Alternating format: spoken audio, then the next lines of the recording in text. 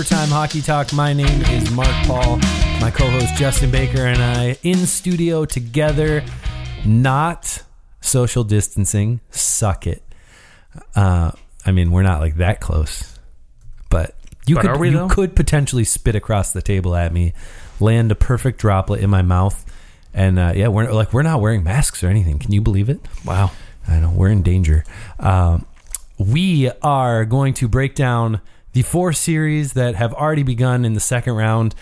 We both have our predictions for the second round. We weren't able to get together before today, so a few games have been played, but I'll stick with my original guess on my series. I haven't changed anything, and actually the current outcome right now, which is 1-0 Vegas, 2-0 Dallas, 1-0 Islanders, and 1-0 Boston. It wouldn't change my prediction anyway. Like nothing is completely wrong now, even the amount of games. So it might change the amount of games for me, but I'm going to stick with the original picks that I had, just because I don't want to be. Yeah, I guess if you have Colorado in 6, then you're probably not picking that anymore. You might say 7 games or something. But okay, well, before we jump into that, we have to cover the Toronto Maple Leafs and the Pittsburgh Penguins making yet another deal for Kasperi Kapanen. The second time in his career he is traded, and it is the second time in his career that he is a Pittsburgh Penguin. Kasperi Kapanen essentially, we'll say, was traded for a first-round pick of Pittsburgh's, the 15th overall pick, and that's kind of the gist of it.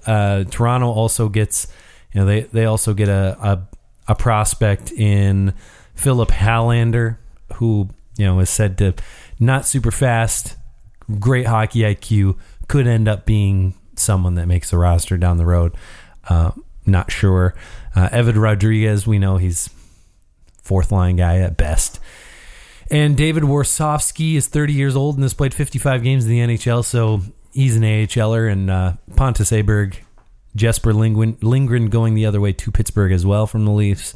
Both those guys, borderline NHL players at very, very best.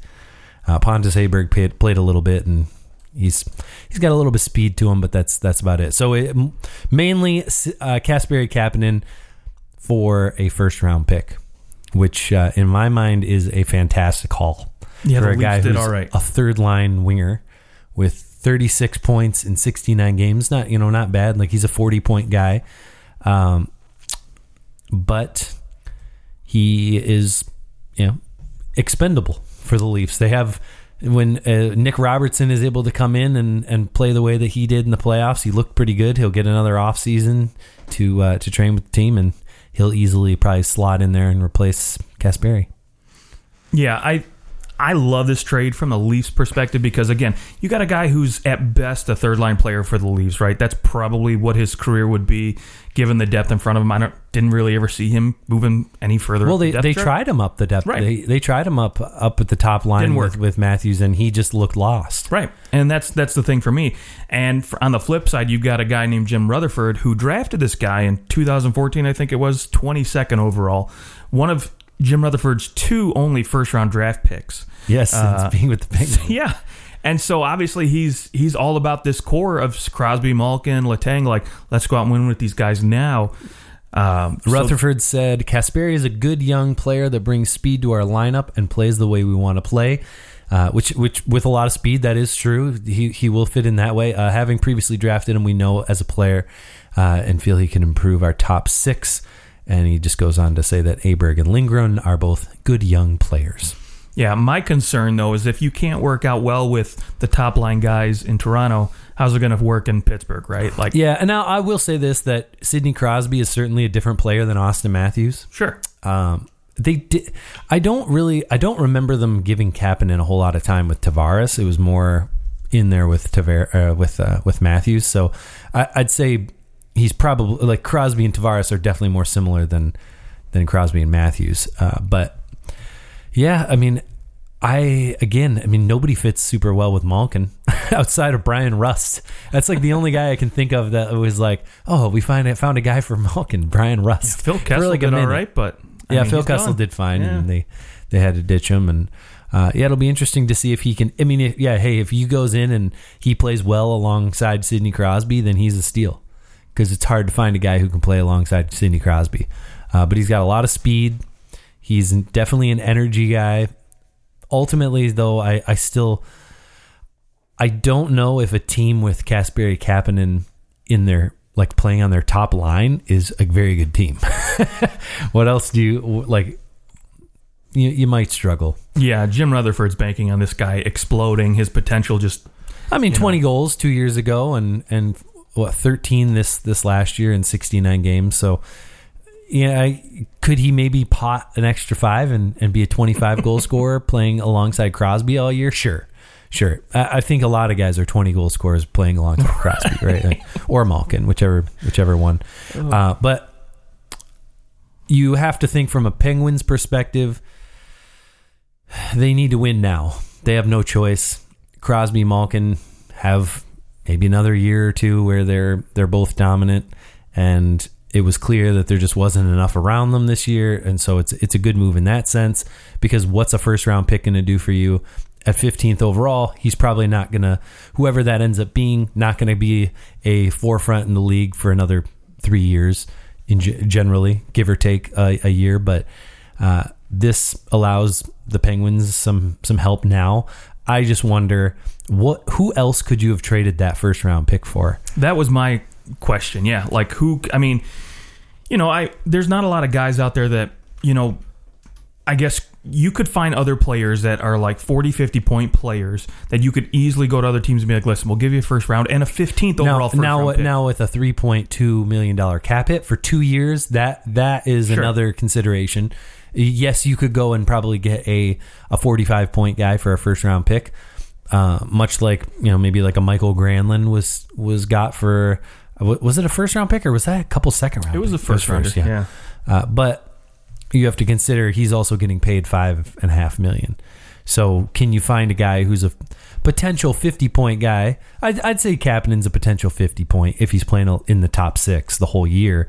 But you need to be able to get somebody in your cap space hit. So yeah, maybe you go to Anaheim, a team that's rebuilding, and you say, hey, Rickard Rakell, a nice 50-point player. He's got a couple more years at 3.7 and or 3.8, and you say, hey, I think he probably costs more than a first. Maybe, probably. He's more proven for sure. But definitely. I would rather and a center. Yeah, can play center. Can play, but I would rather go after maybe a guy like that who's got a little bit more proven track record behind him to produce. In my opinion, anyways, I'd rather just give up that first round and a little bit more. Yeah. Anyways, I mean, I think people are really ragging on Pittsburgh, saying that the Leafs got a big haul for Kasperi Kapanen, and Kapanen isn't that great. I mean, it ultimately is a middle of the road first round pick for a guy with a great contract who is. I mean, if you think about $3.2 million, you basically pay $100,000 for every point. That's and even more so. I mean, it's not like I guess Connor McDavid. He's at about he's pretty close to 120 points when he's healthy, and you kind of drop down from there. So I mean, I think if you're getting really good value if you are better than or less than 100,000 a point. If that kind of puts it in perspective, okay. 100,000 a point, he's above that, and so it's maybe not a bad buy in that sense. He at least and he can kill penalties too. Yeah, and I'm not saying that Pittsburgh got taken on this trade, because I think this is one of those you have to wait and let it marinate for those couple years of his contract and see how it plays out, and see if ultimately if they do win another Stanley Cup, then you're like, oh my gosh, Jim Rutherford's a genius. Yeah, if this 15th pick turns out to be garbage, a player that never translate to an NHL player. Hey, let's hope not. Right. As of now, I did a little bit of a trade tree. Oh, I went back. Because all this started when the Leafs decided that they were going to trade their 2 first-round picks for Philly Kessel, right? And Kessel gets dealt along. In return, the Leafs get Kasperi Kapanen and a first-round pick and a third-round pick and a couple other inconsequential players. Mm-hmm. I'm only going to talk about the consequential players. I'm going to just leave out, everyone else. Leave out the crumbs. Anaheim did draft Sam Steele with the first round pick that the Leafs gave them for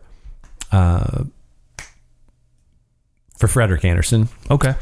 So you can include him on this list because they eventually. So we're talking Tyler Seguin, Dougie Hamilton, Phil Kessel, now Kasperi Kapanen, Maxime Comtois, who was the Anaheim took with the third round pick they got from the Leafs for Frederik Andersen, and Sam Steele for Frederik Andersen and Pittsburgh's first overall pick in this year's draft at 15th overall. Wow. So you got a pretty good goalie, definitely like a top 15 goalie in the league. Absolutely. Top 15 goalie and a first round pick for Tyler Seguin, Dougie Hamilton, Phil Kessel, Kasperi Kapanen, Maxime Comtois, and Sam Steele. And that was my like, hey, I'm gonna spend 5 minutes and track this down. So who knows what else I could find if I really dug. I was gonna say, go watch Steve Dangle and see his trade trees. Yeah, my God, Eric Lindros basically. Well, some of the when you have a long time to go back into those trade trees, 20 years. That's when you have a whole guy's career, it's pretty incredible sometimes. Okay, the Penguins, they also are expected to trade one of their goaltenders, which I think you actually mentioned that. Yeah, I think before Rutherford said it. You're like, they're going to trade one of these guys. Yeah. You cannot hold on to two RFAs like that, guys. That one, you got on one hand one guy who is, putting up way better numbers than the other guy who won 2 Stanley Cups. So you've got options, right? You've got a guy who's got the pedigree, but maybe didn't have such a good season and more of a down year. But then you've got this other younger guy who had a phenomenal year and looked pretty good in the playoffs too. So who do you go with? Yeah, I mean, your chances are you're going to get more for Jari. I don't know. That's debatable, maybe a pretty similar amount. Yeah, that's really debatable because Jari doesn't have the. He's more fresh in terms of like, all right, he's played well more recently. Right. Murray's had some injury problems. Yes, he won the cup, but he also won the cup now almost 4 years ago. It's hard to believe that it was almost 4 years ago. And there are a lot of teams. The NHL more like I always look at the NFL, and the NFL is a lot more of a look what you've done for me lately type league. Whereas trading in the NHL is more or less, I see a lot of guys that, he used to be this, and I think we can get him back to that kind of form. Especially a goalie. Yes, absolutely. Yeah, goalies can have swan songs all the time. And he's only, 24 or 23? As young as he still is. So, and he's an RFA. So, again, I think a lot of teams will have that leverage of him being an RFA, but so will Pittsburgh because they can say, well, we want more because you're definitely going to get him under contract again. So, and to me, it'll depend on like what can they get for each guy. If whoever they can get the better player for, I think that's who they'll deal. Yeah, because I would feel if I'm Pittsburgh, in the grand scheme of things, is there a big difference between the two goalies? Probably not. It's probably more so the system in front of them, anyways. So if the better player that you can get, preferably in my mind, if you can get a good defenseman, then you make that deal all day. Yeah, I absolutely agree. And I think that's what Pittsburgh's probably best suited to go look for as a defenseman. And so one of the teams I look at is the Calgary Flames, right? I think the Flames got a lot of potential guys that they could deal, like a Noah Hannafin maybe. They've got some UFAs, but... or Carolina even. Yeah, or Carolina, a team that's... I don't know if they're necessarily want to trade disappointed within their division, though. Right, that makes it a little harder trading within the division. But when you look westward, I think a team maybe like Edmonton or Calgary, teams that maybe could give you a piece that you might be okay with. I think if you're looking Calgary's way and you say, okay, Noah Hannafin, we'll take him off your hands. You can take this goaltender, but we'll maybe throw something else. There's no way in hell they're going to give up Noah Hannafin for a goalie. But Calgary also has a lot of cap space, so they're I think they have over 16 million next year, and they just have to re-sign Mangiapane and Jankowski, right? So, which won't be horribly expensive, but they're going to need to go find some defensemen themselves. So that's also are they going to be willing to trade Hannafin when they don't have to re-sign Brody, Hamonic, Forbort, Gustafsson? They have that too, but. One more Pittsburgh goaltender on a previous Pittsburgh goaltender. I'm sure that you saw the tweet from Marc-Andre Fleury's agent with this nice sword through his back playing goalie. And he wouldn't say whether or not he agreed with it. And of course, the agent took it down. But my goodness. There's no way he didn't know about it. And I mean, he might have not, the agent might not have said, yeah, you're right. The agent was like, dude, I'm going to post this. Like, feel free to just pretend you know nothing about it. Yeah. I think they knew what they were doing because I think at this point, they're trying to set a precedent that says, hey, if you were planning on, Robin Lehner being your starter moving forward, then I want out. Like, I don't want to be here. I mean, which is fine, but you don't have a choice. Well, that's the other thing, too. Like, Robin Lehner's a UFA at the end of the year, so the only way he's not going to be back is if he gets dealt. So, I mean, yeah, are you saying, hey, I want to be dealt if I'm not going to be the starting goalie? Sure. It might have made more sense to wait a minute before you did that. That's the weirdest part. It is and then Robin Lehner goes out and pitches a shutout. Right. Like, sorry. That's a giant FU. Like, no, this is my net. I'm not like. Yeah, I mean, they're not going to go Fleury next game. It's just not going to happen. I do think though, because Fleury he's known as such a nice guy, such a team guy. I think they'll just a lot of the team inside the locker room is probably just going to laugh it off, kind of make fun of him, rag him for a little bit about it, and then he's going to be like, what do you want to do? Like, he posted it, like, oh well, and then they're just going to move on. The team will anyway. The team will move on. Yeah. Whether or not management moves on is a whole other story, but. I mean, yeah, is it kind of crappy? Sure, but hey, if you played better, you wouldn't be in this situation. So it is. Well, that's the thing. It's your own fault. Yeah, it is absolutely a double-edged sword because on one hand you kind of resurrected and helped bring the city to the prominence it is, but at the same time, like you've been, like you said, this playing is a pretty city bad. that fired their head coach 2 years after taking a brand new team to the Stanley Cup Finals because you were in 9th place. It's not like they were in last. They just were having a bad 25-game stretch, and they fired their coach. Yeah, and that's the other thing, too. A brand new coach in here, Peter DeBoer. Peter DeBoer is just known for benching guys. Well, yeah, he will. But I'm just saying, like, he's not married to Marc-Andre like that is true. Yeah, Gerard Gallant was. So, great point. What does he care? He can go in and play whoever he wants. Like, I want to play the guy who's playing better. And, I mean, let's face it, Lehner's playing better. Yeah, I mean, and Lehner's probably the better goalie. I mean, Marc-Andre Fleury is almost 37 years old, 36 years old, and Lehner is in the prime of his career. Here you go. I mean, and if you got management saying, like, listen, we want this guy to be the future net after Fleury, then of course, like, Peter... Yeah, if you're going to sign him. Yeah, they might be playing him for that aspect, but again, who knows? That'll be fascinating to see if... Can Vegas... I mean... They only have $6.3 million in cap space, but you move with that Fleury on another 2 years at $7 million. Who wants Marc-Andre Fleury for $7 million a year? I think somebody would take him at $5 for sure. He can submit a 10-team no trade list. So there's 21 teams that he could be dealt to. I guess there's 20. 20, yeah. So yeah, if they ate 2 of those million, but. If Lehner comes in here and does really well, which he already is, he's going to probably want the same amount of money. At least 6. Yeah. Yeah, and he can sign a nice long, like 6 times 6 or 6, yeah. Yeah. Especially with the cap being what it is and being stagnant, I think $6 million is probably. And he's probably sick of 1-year deals, maybe 5 or 6 years. So, yeah. He'll take a pay cut to get a long-term contract, I'm sure. Yeah, well, speaking of, we might as well just jump right into that series, the Canucks and the Golden Knights. First game, of course, the Golden Knights kind of put it to the Canucks and win 5-0 after an unexpected Vancouver win over the St. Louis Blues. Got to pat myself on the shoulder because I called that one. One of the very few that I called. And I actually did pick the Chicago Blackhawks over the Vegas Golden Knights to win in 6 games. You did. So that was my, I'm just going to be ballsy so that if I'm right, I can be like, what up? Right. And if I'm wrong, I can do exactly what I'm doing right now and just say, I mean, obviously I was, just going out on a limb a little bit. But anyways, so the Golden Knights destroy the Canucks in game 1. Game 2 is actually later tonight. So it may have already happened, but I want to get your prediction on the series and just any thoughts that you may have on it.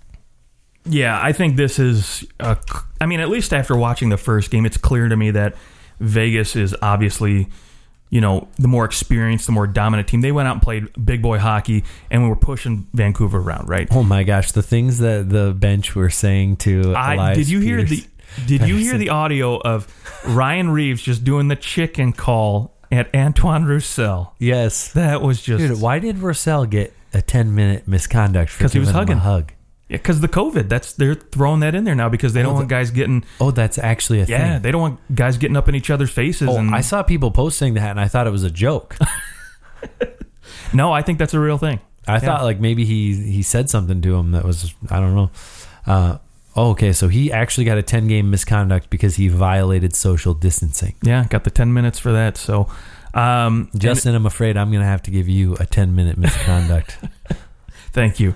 I mean, let's be honest here. I mean, I expected Vancouver to push in that first round. I wasn't fully expecting them to win. But again, good on them. They have some really good young players, but I think now you're starting to see that, some of these younger guys, when they go up against a team that has a lot more offensive weapons than, maybe St. Louis does, because St. Louis wants to grind. Well, right? and St. Louis's goaltending just was not very Absolutely. good. And that's the thing. And now they've got to go up against good goaltending. They've got to go up against, in my opinion, a team that has 3 lines they can roll, much like St. Louis, but they've got scorers on each line.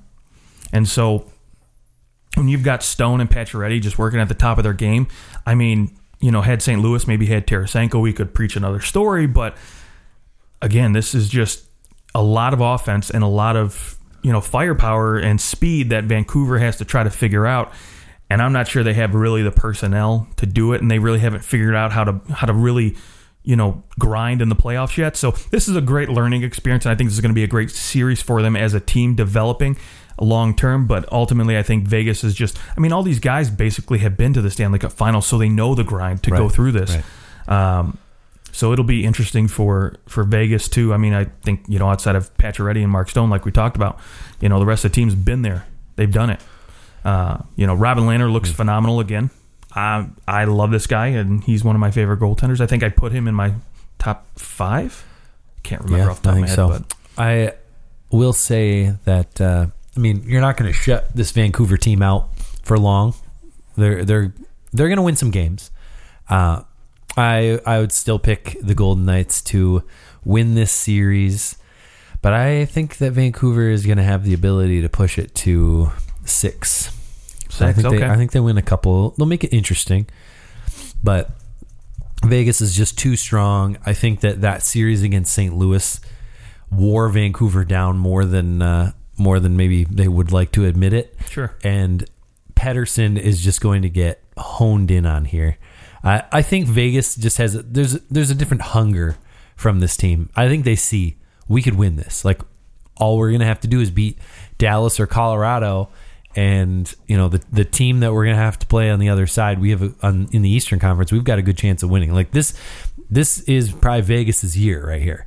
If they can make a push and get through, they've got a great chance of winning the cup. Yeah, and another reason too. I mean, Vancouver made it past St. Louis was they also got phenomenal goaltending. Sure. Markstrom was amazing. Now, can he sustain that and keep being amazing? I think he might steal a game or two, but ultimately I think there's just too much firepower. Yeah, he's got to be better for sure. Yeah, got to be maybe better. Thatcher Demko come in. He made 5 out of 5 saves. No one could score on Thatcher. Just saying. All right, so you're picking Golden Knights in how many games? I'm going 5 games. 5 games, okay. And I've got Golden Knights in 6. Colorado and Dallas. If you picked Colorado to sweep this series, you were horrifyingly wrong. Dallas is already up 2-0, and 2 pretty decisive wins, especially Game 2 down 2-0, scoring 5 straight, including 1 in the empty net, but 4 goals in the second period for the Dallas Stars, and they just kind of swept that first period under the rug, and they gave up 20 shots, and then they kind of got back to their own game and started to womp on the Avalanche. And does any of this have to do with the fact that they've had the Grubauer is hurt and is gone? 5 goals in both games, Yeah, I don't know so much if it has to do with Grubauer not being in that, as much as it has to do with Dallas just rolling. And they're playing so after that first round series, I kind of took another look at Dallas before, I made my prediction. Dallas, they were known for stifling you offensively. They played just a hard-nosed defensive game. They played this very systematic defensive game that made it hard for you to score, and that's why Dallas was where they were in the standings, because they were winning games 2-1. They weren't known for scoring, but now they seem to be playing this opposite, like, let's go hard, skate fast. Let's go play with Colorado. Right, kind of game. And not only that, but now they're getting depth scoring, which is what they didn't have in the regular season, right? They're doing it without guys like Seguin and Ben. And now you're looking at these two games that Dallas is up on Colorado. They were getting contributions from Ben and Seguin. Ben looked engaged. And, like, Radulov, Ben, and Seguin are all averaging, like, I mean, Sagan's at 14-14. Jamie Benn 13-36, Radulov 13-22 through the first two games. And that's the thing. They're not playing. Right. That's the thing. They're playing like third line minutes. Yeah, Goryanov, Pavelski, these guys are scoring for Dallas, where in the regular season they weren't really doing it. And so they don't have to go and ride Ben and Seguin for 20 minutes a night. Now you can rely on these guys. Pavelski's played 17-35 average through the first couple of games. Like, looking good on the power play, looking good on the penalty kill. And that's the thing, too. I watched in that second game, Colorado, 5-on-3. They had 8 power plays. They couldn't get it done. I mean, yes, they did score, on the power play, but they had opportunities, and they just, outside of that first period in game number 2, they just looked to be kind of shut down, and they looked to just go back and forth with Dallas. And I think, the way Dallas is playing depth-wise, where Colorado, they're just, right now Colorado is all McKinnon and Rantanen. They're not getting anything else from anybody. So if they want any chance in the series, Kadri's got to come back and score. Yeah, because Kadri was so good in that series against Arizona, and through 2 games, he's got his 1 assist. They need more. Granted, and it's 4 shots through 2 games, whereas in one of those games against Arizona, I think Kadri had 10 or 11 shots the whole game. Like, and the biggest handicap for me for Colorado right now is losing Erik Johnson. He is a difference maker, because I look at Colorado's defense and I see Makar, Girard, all these guys that are just fast, offensive-minded guys. You don't have that stalwart back there on D to say, okay, this guy's the rock. He can partner with whomever, Cale Makar, and Makar can go do his thing, but we know we've got Johnson back here to hold the fort down, and we don't have to worry. They don't have that now. Yeah. What's happening to Mesnikov, man? he's down 8 minutes a game is what he's getting. Barely, or just under 9. He it's weird. And then, I mean, even Nichushkin's getting more minutes than him. Ooh. Nichushkin still maybe he'll get his revenge against Dallas for cutting him. But yeah, there's just Colorado just not getting anything outside of that top unit, really. I mean, outside of those top 3 guys, you've got 4 assists.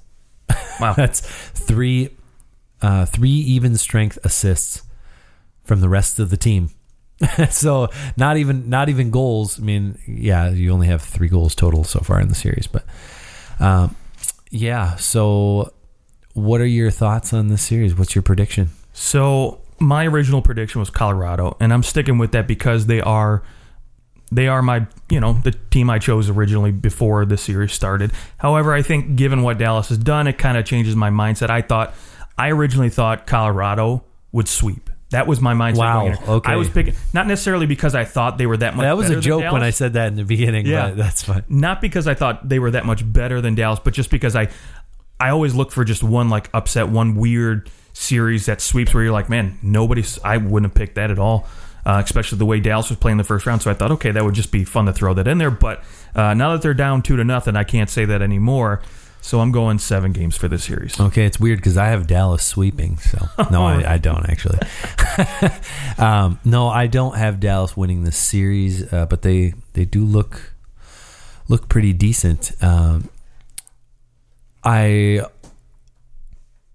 want Colorado to win because I want to see Colorado Vegas. Yeah, absolutely. And I think they still have a good shot. It's going to be a lot harder, you're right, without Erik Johnson, even without Grubauer. I think he's the better goaltender ultimately. If we're going through a 7-game series, I want him over Francoeur. But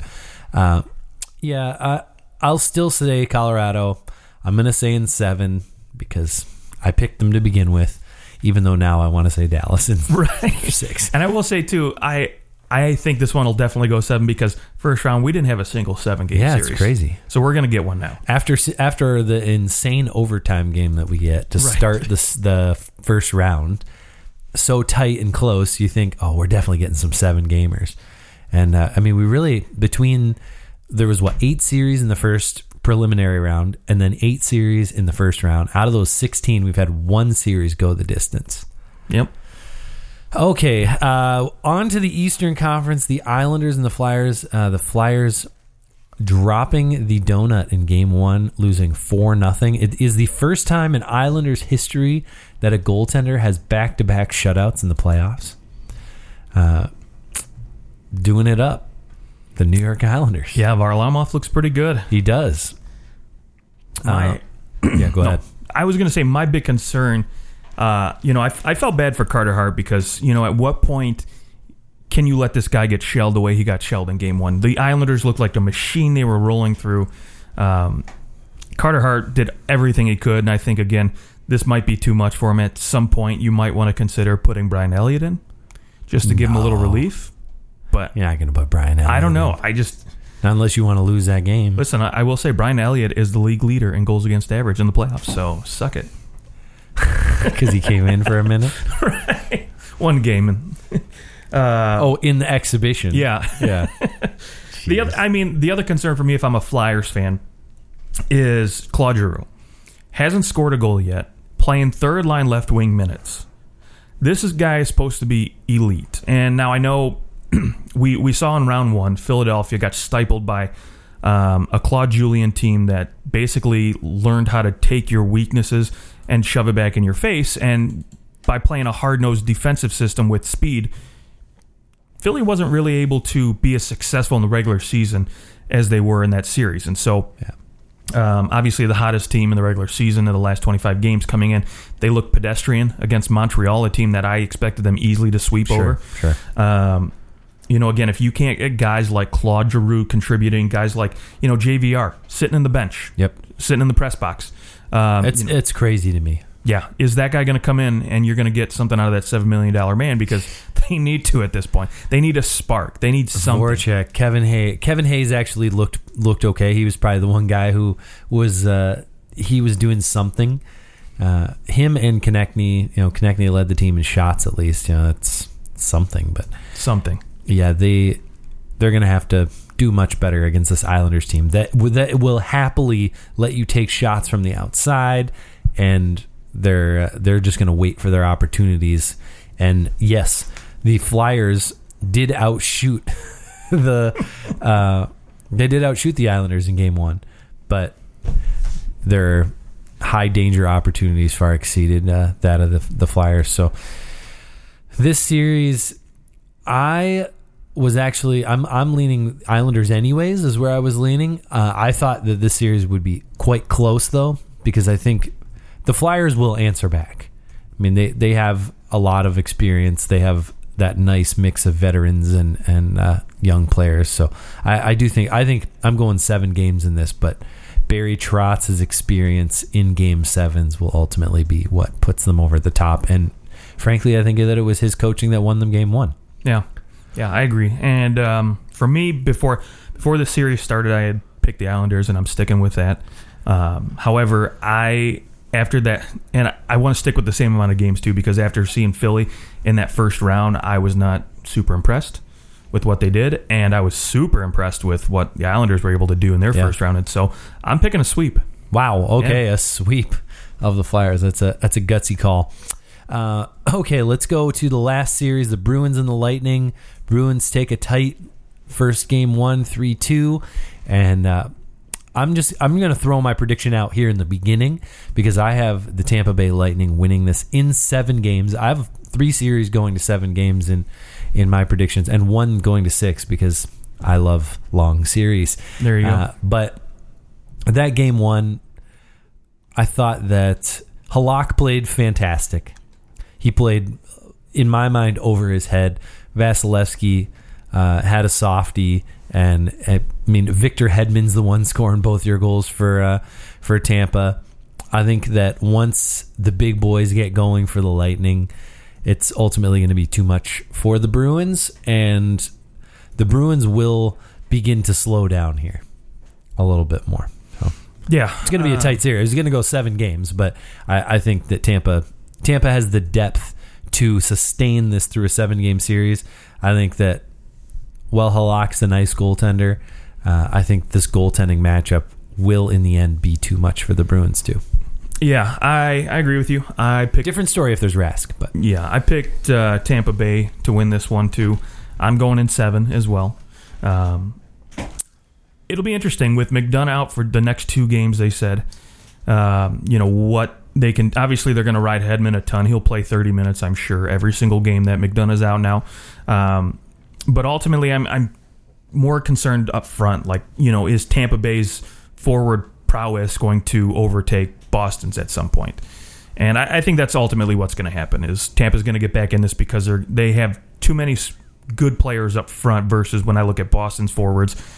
And if you want to go line for line, I think ultimately, I think Tampa's got the depth to do it. And, if they can get, decent goaltending and they can get, a couple other guys outside of Hedman to contribute on the back end, I think that Tampa's got a real good shot at this. Yeah, I'll say that my prediction changes if Steven Stamkos doesn't return at all. Sure. Didn't play in game 1, and I guess it was obvious. Now, what's the word on him? I honestly haven't looked at the injury. He's not available him, right now. He's rehabbing.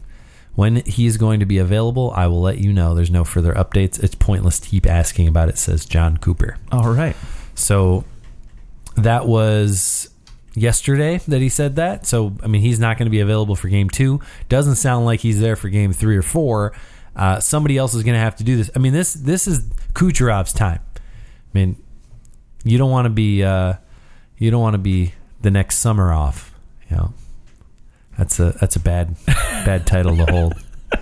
Yeah, I think ultimately you're going to need guys like Killorn, Tyler Johnson to step up and take hold of this series for this team. Because if Stamkos is, a little further off, a few games out, even if he doesn't show up in the series, ultimately they're going to need depth. Because Braden Point will be better too. Yeah, Point and Kucherov, I think, will find their game. They'll find their rhythm and ultimately put up numbers for this team, just like Pasta and Bergeron Can we will. Get Blake Coleman scoring a goal or not?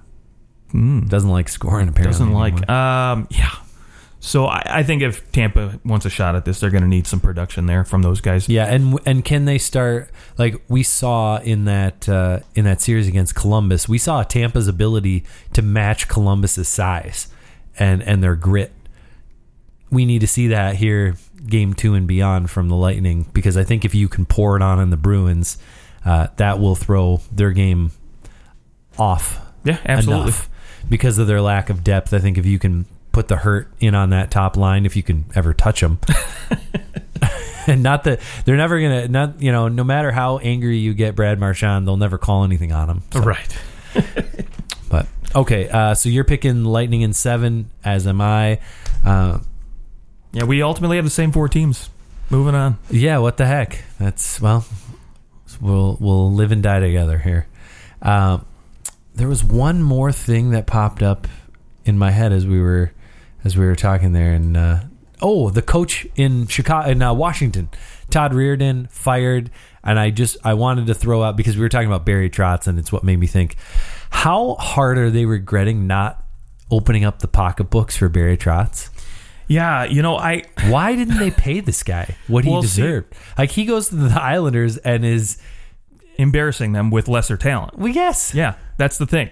He's doing what he could have been doing in Washington with lesser talent. Obviously, I think he does have some younger pieces, some faster pieces, but he could have worked it in Washington because he's that good of a coach. But I heard a lot of reports that there were, I don't want to say a lot, but I heard like half the locker room didn't really care much for him in Washington. And that played into the piece. Now, whether or not Ovi liked him or not, I think Ovi and maybe Backstrom maybe are like the 2 guys that I would say in that locker room, like if they're cool with them. Guys didn't like Scotty Bowman either. No, that's very true. But nobody cared because he won all the time. Exactly. And I think if a guy like Ovi or Backstrom comes in and says, no, we like this guy, we want him to stay, screw what all these other guys say. I think management would be stupid to be like, Verana doesn't like him, so nope, okay, bye. Yeah. No, that would be stupid and foolish. And I ultimately do think it mostly came down to money. Brian McClellan too, and him didn't really get along, so that's the other side of it. And Lou Lamoriello, obviously spotted the coach. I mean, think of, who are the last two people that Lou Lamoriello has hired? Mike Babcock and Barry Trotz. Guys that don't like their coaches. And Todd Reardon, like everyone loved him. And look how it worked out. Right. Sometimes you just can't have that player's coach. You got to have a... Yeah. And look, I think Lou Lamoriello... And it's funny because everybody keeps ragging on the Islanders like they don't like it because they're bringing back that New Jersey style of, defense where they're just shutting guys down. Yeah. And it cracks me up because I'm like, yeah, okay, we're trying to... A lot of NHL teams try to model who that last cup winner was. Like, let's go fast. Let's score a lot of goals. But, oh, wait... Defense can still win. Like, you can still play hard and shut it down. Was a great mixture of that, I think. So, yeah, I think out of any team that's won the cup in the last since Anaheim won it, I think that they remind me most of Anaheim with St. Louis. Like just that a team full of skill, but could grind it out and could play all these different ways of hockey. Yeah. I mean, you had Getzlaf as a young guy and. Niedermeyer, Pronger, those guys. Pronger, would just shut you down. That was it right there. All right, well, that is our show. You can let us know who you think is going to win in the second round. You can tweet at us at OT Hockey Talk. And until the next time, our next show will probably be somewhere towards the end of the second round. And it sounds like teams are going to keep on dealing while these other teams are playing, which is nice. I feel like that doesn't really happen normally in the playoffs. No. So we'll see what else happens behind the scenes here. Teams obviously feeling the crunch, knowing that this offseason is going to be strange, and so the quicker you can get some of this stuff done, the better. And we'll follow everything that's happening. Any last words, Justin, before we sign off? Yeah, I'm hoping for more big trades while the playoffs are going on because it just gives me something more to just watch for, right? Because obviously we know as soon as the playoffs are over with, like the offseason stuff's going to start. The draft, free agency, like it's going to happen quick. It's going to be on steroids. Yeah, get the pieces you want now and get it done. So I'm hoping for a big trade here. I'm hoping maybe Arizona deals Taylor Hall's rights, which would be fantastic. Yeah, that'll be interesting to see if people deal UFA's rights. Right. That will be fascinating. All right, well, we'll keep you posted as we go and analyze everything as it happens. Follow us on Twitter at OT Hockey Talk. We will talk to you guys soon.